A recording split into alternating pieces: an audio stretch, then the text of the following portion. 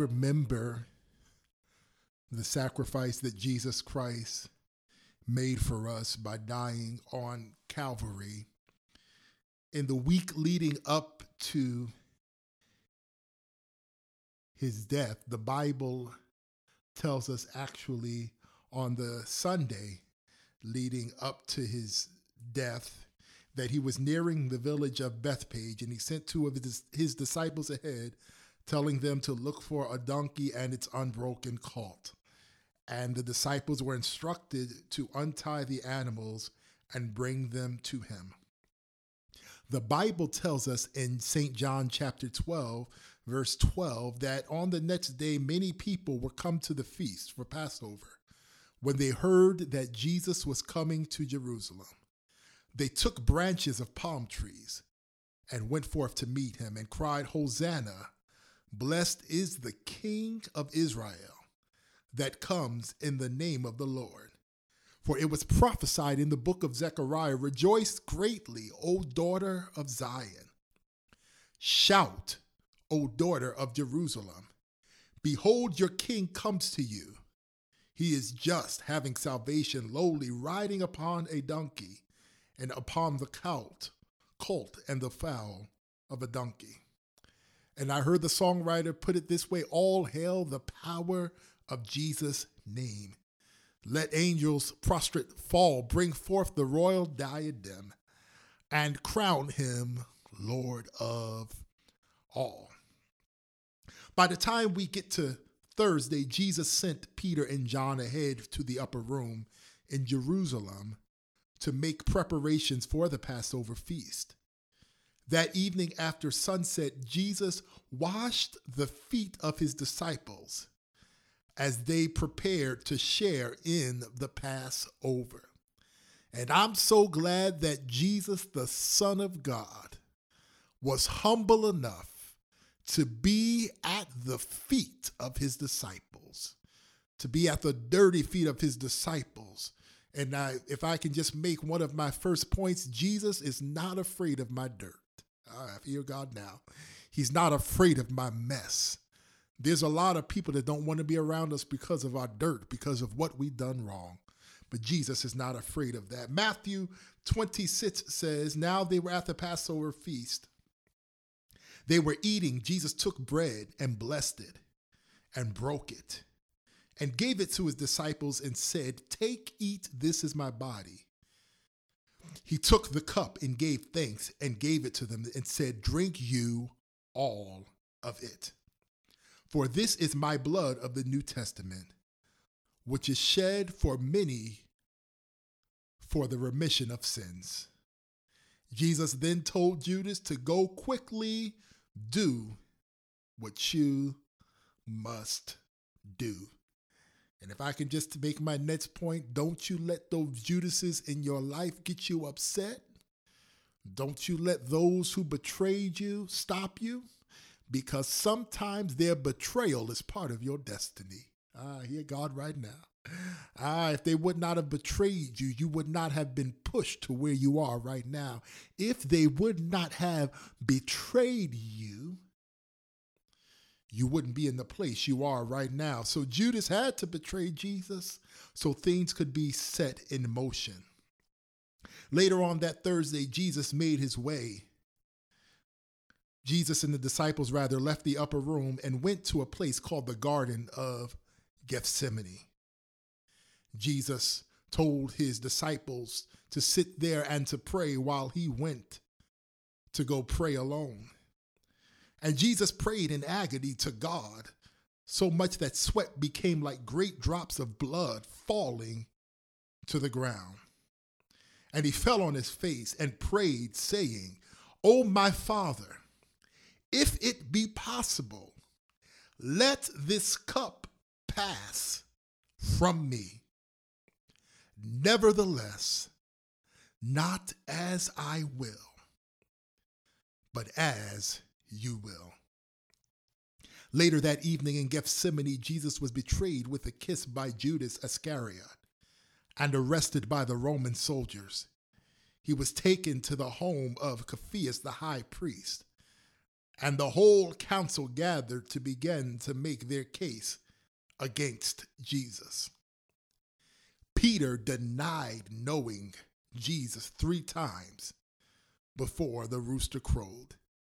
And isn't that the character of people, that when things are doing good, everybody wants to be in your face?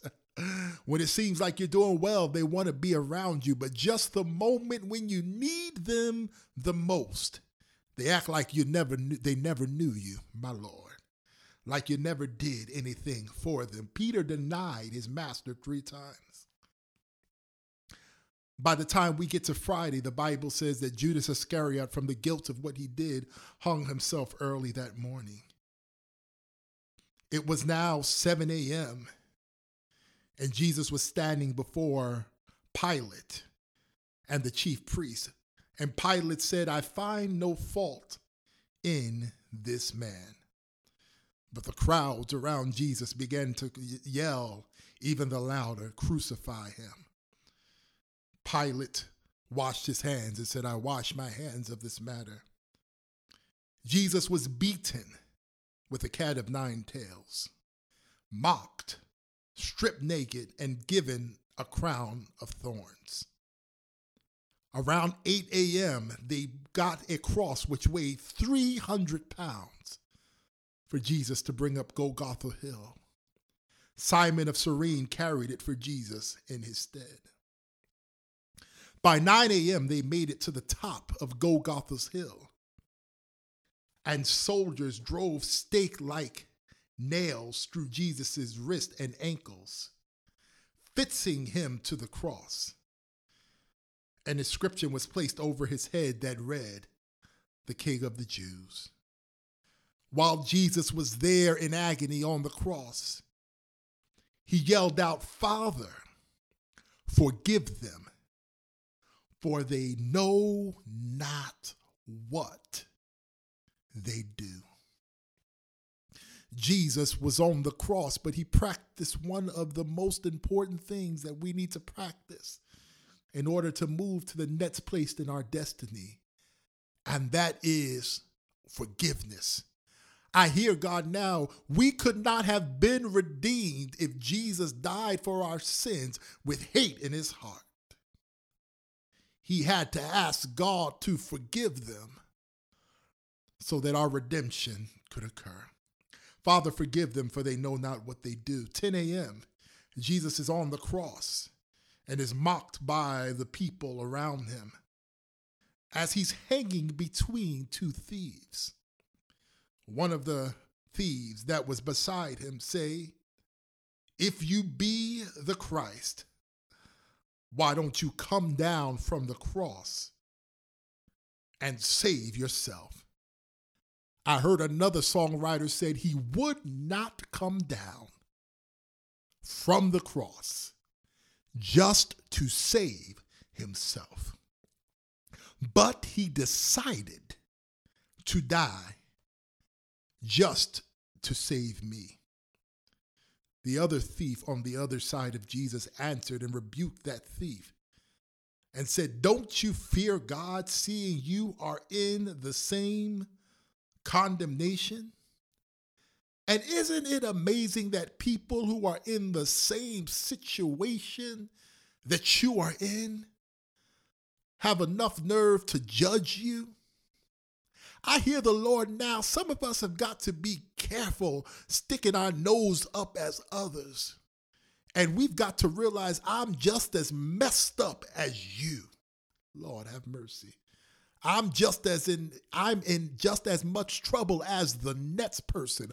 All of us stand in need of help. I don't have time to look down at you or to mock you. He said, we're in the same condemnation, and we're here justly for our due reward. But this man, Jesus, did nothing amiss. And the thief said unto Jesus, Lord, remember me when you come to your kingdom. And Jesus said to him, Verily I say unto thee, today thou shalt be with me in paradise. And I wonder if we can look at this term today and understand that the thief's paradise did not start when he died, but his paradise started when Jesus made the promise. And I've stopped by to tell you we need to increase our faith in God to the point that just him saying he's going to bring us out is enough to get us excited. Just him saying that he's going to deliver us is enough to make us feel a lot better. I get excited just by the promise. While Jesus was there, he then saw his natural mother, Mary, who could not recognize him because his face was so disfigured from the brutal beatings that he had. But he said to her, "Woman, behold thy son." Then he looked at his disciple whom he loved and said, "Disciple, behold thy mother." In other words, take care of mom for me. Take care of my family for me. I'm going to do what I need to do, but I've got to make sure those whom I love are taken care of. At this point, we're now at the 6th hour, which is noon. And the Bible tells us in Mark chapter 15, verse 33, when the 6th hour was come, there was darkness over the whole land until the 9th hour. And at the 9th hour, Jesus cried with a loud voice, saying, "Eli, Eli, lama sabachthani," which is interpreted, my God, why hast thou forsaken me? Now Jesus, the Son of God, felt the ultimate pain while he was on the cross. It wasn't the pain from the crowns of thorns. It wasn't the pain from the lashes that he received from the whip with cat of 9 tails. It wasn't the pain from the nails, but it was the pain of being separated from God. In order to take on our sins, God himself had to turn his back on his son. But I'm so glad that from that day on, Jesus later made a promise. "Lo, I am with you always, even until the end of the earth." Even when I mess up, God no longer has to turn, I feel God now, his back on me. Even when I sin and make mistakes, I no longer have to be in the agony that Jesus was in. God now, through his son, made a promise. I will not forsake you. No matter what you're dealing with right now, I've stopped by to tell you on this call, or if you're listening online to the podcast or YouTube, whoever you are not forgotten and you are not forsaken. It is now 1 p.m. and Jesus knew that things were accomplished, that the scripture might be fulfilled. And he said, "I thirst." They took a vessel full of vinegar and they filled a sponge with vinegar and put it upon hyssop and put it to his mouth. Jesus tasted it. He said he therefore had received the vinegar. And he said, "It is finished." And he bowed his head and gave up the ghost. Jesus now knew that everything, as the scriptures foretold, was accomplished. His words went back in history to Genesis when they were in the Garden of Eden, and God spoke to Adam and Eve when they disobeyed him and said, I will put enmity between you and the serpent. His words traveled through time, and when Noah and the world was full of sin, and God took Noah and saved the world, his words went all through time and found me where I am now. Because now we deal with a timeless God. It is finished means that Jesus is existing in a place where things are already done. It's like watching a movie. We've seen those superhero movies. When you watch a movie with someone who's seen the movie already, they don't jump the same way you jump when the person looks like they're in danger. When it looks like the enemy in the movie is winning, they don't get upset because they already have seen the ending. And I've stopped by to tell you that Jesus already saw the ending. He's existing in a place where it is already done. Whatever you need is already finished. We are now living in a totality, in the completion of the work of Calvary. But then the Dr. Luke tells us that he heard Jesus cry with a loud voice and say, Father, into your hands I commend my spirit. He said this and gave up the ghost. Now that it was finished, Jesus gave his spirit back to God. Now that it was finished and complete, he said, no man take my life except that I lie it down. It was complete. And Jesus gave up the ghost. Now at 3 p.m., the 9th hour, the Bible says in Matthew 27 that the veil of the temple was rent and torn from top to bottom.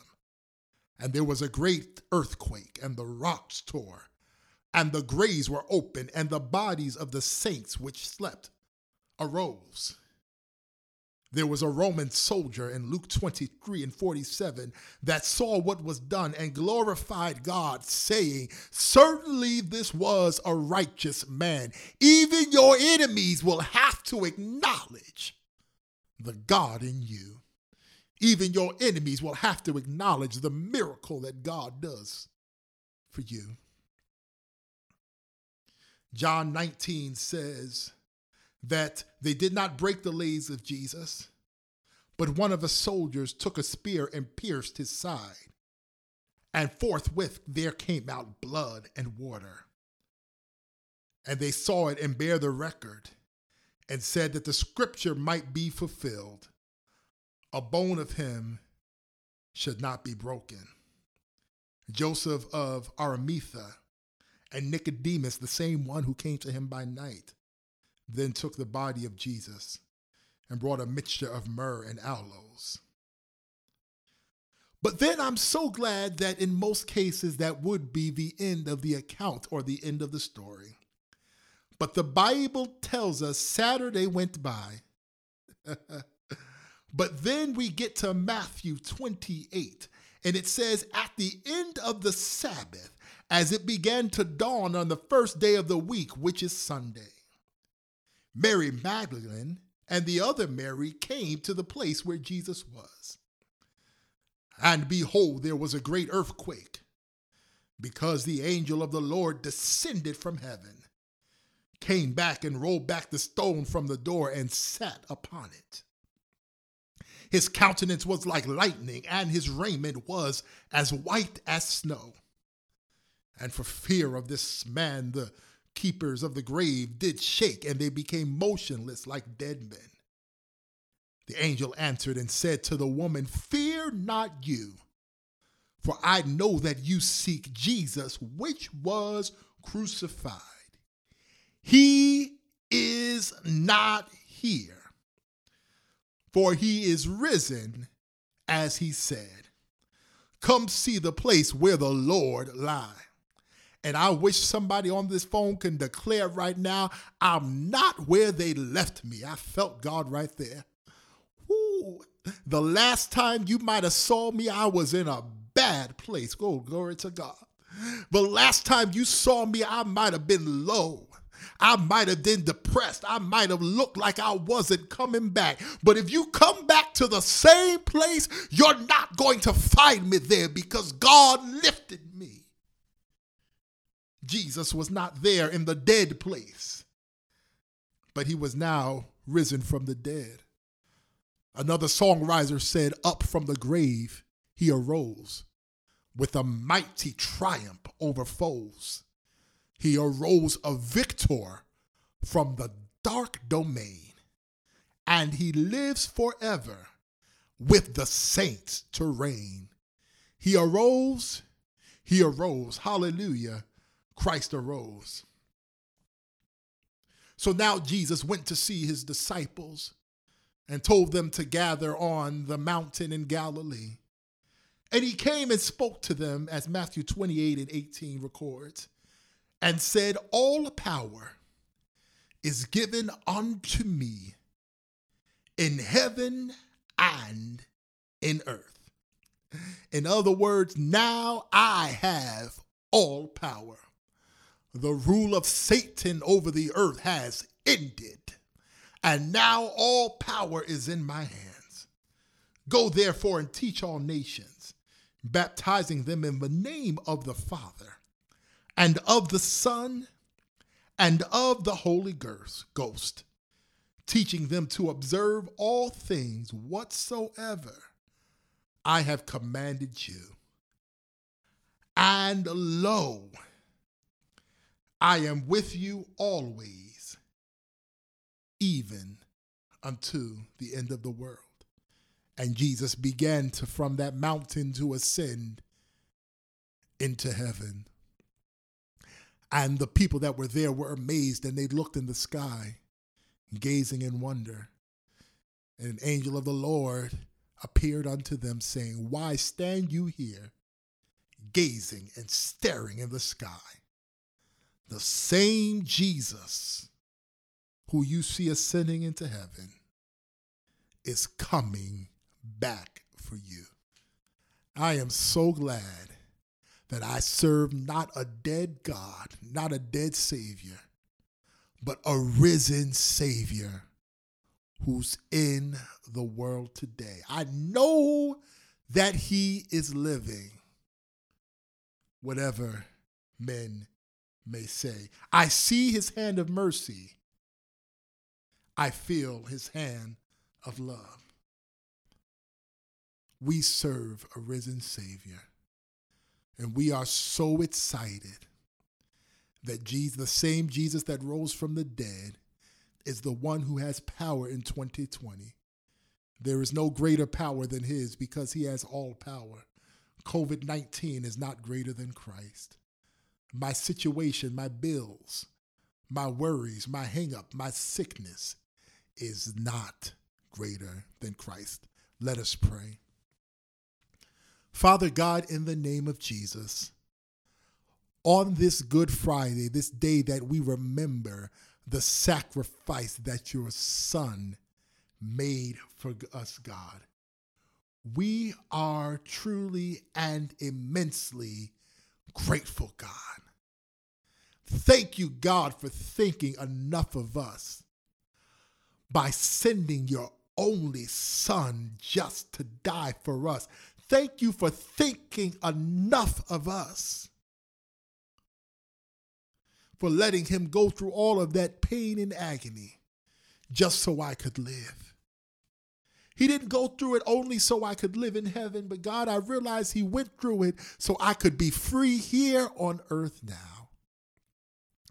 God, I thank you for everyone under the sound of my voice, God. Those that are listening now on the line and those that might be listening to this recording on the computer or at home or wherever they are. Touch your children right now. Lift the spirits of your children, God, in the name of Jesus. I speak to heavy, downtrodden, and weary spirits right now in the name of Jesus. You said in your word to lift up your heads, O ye gates. God, lift the head of your children, God. Whatever they're dealing with, if they're dealing with sleepless nights, let them sleep at night in the name of Jesus. If they're dealing with worry, whatever it is, lift their heads now in the name of Jesus. Don't let that downtrodden spirit consume them now. God, we continue to pray for this entire nation right now, God, in the name of Jesus, and this world as we deal with this pandemic. Lord, let this pandemic pass. God, we know that you have enough power to break the curve and to let this thing pass. Continue to touch those making decisions on our behalf, the president, his cabinet, the Congress, the Senate, our governors, the mayors, the council people, anyone making decisions on our behalf. Continue to touch them from the crown of their head to the sole of their feet, God. We even thank you, God, for those that have dealt with bereavement on this week, God. Give them peace that passes all understanding. God, I don't claim to be you and I don't claim to know everything. But one thing I know is that you are in control and you do not make mistakes. Don't let the grief consume them at this time right now in the very name of Jesus, God. We even thank you, God, for Sister Hannah and her father, God, whatever the need is right now, bless her right now in the name of Jesus. We thank you, God, for the testimony that went forth that you are still a healer, God, that you healed from an aneurysm, God, in the name of Jesus. We celebrate victory and healing and miracles from you. You are a God of miracles, signs, and wonders. God, continue to perform miracles in our lives, God. And we thank you for these things done. We'll be so careful to give you the glory. We'll be so careful to give you the honor. And we'll be so careful to give you the praise. In Jesus' mighty name.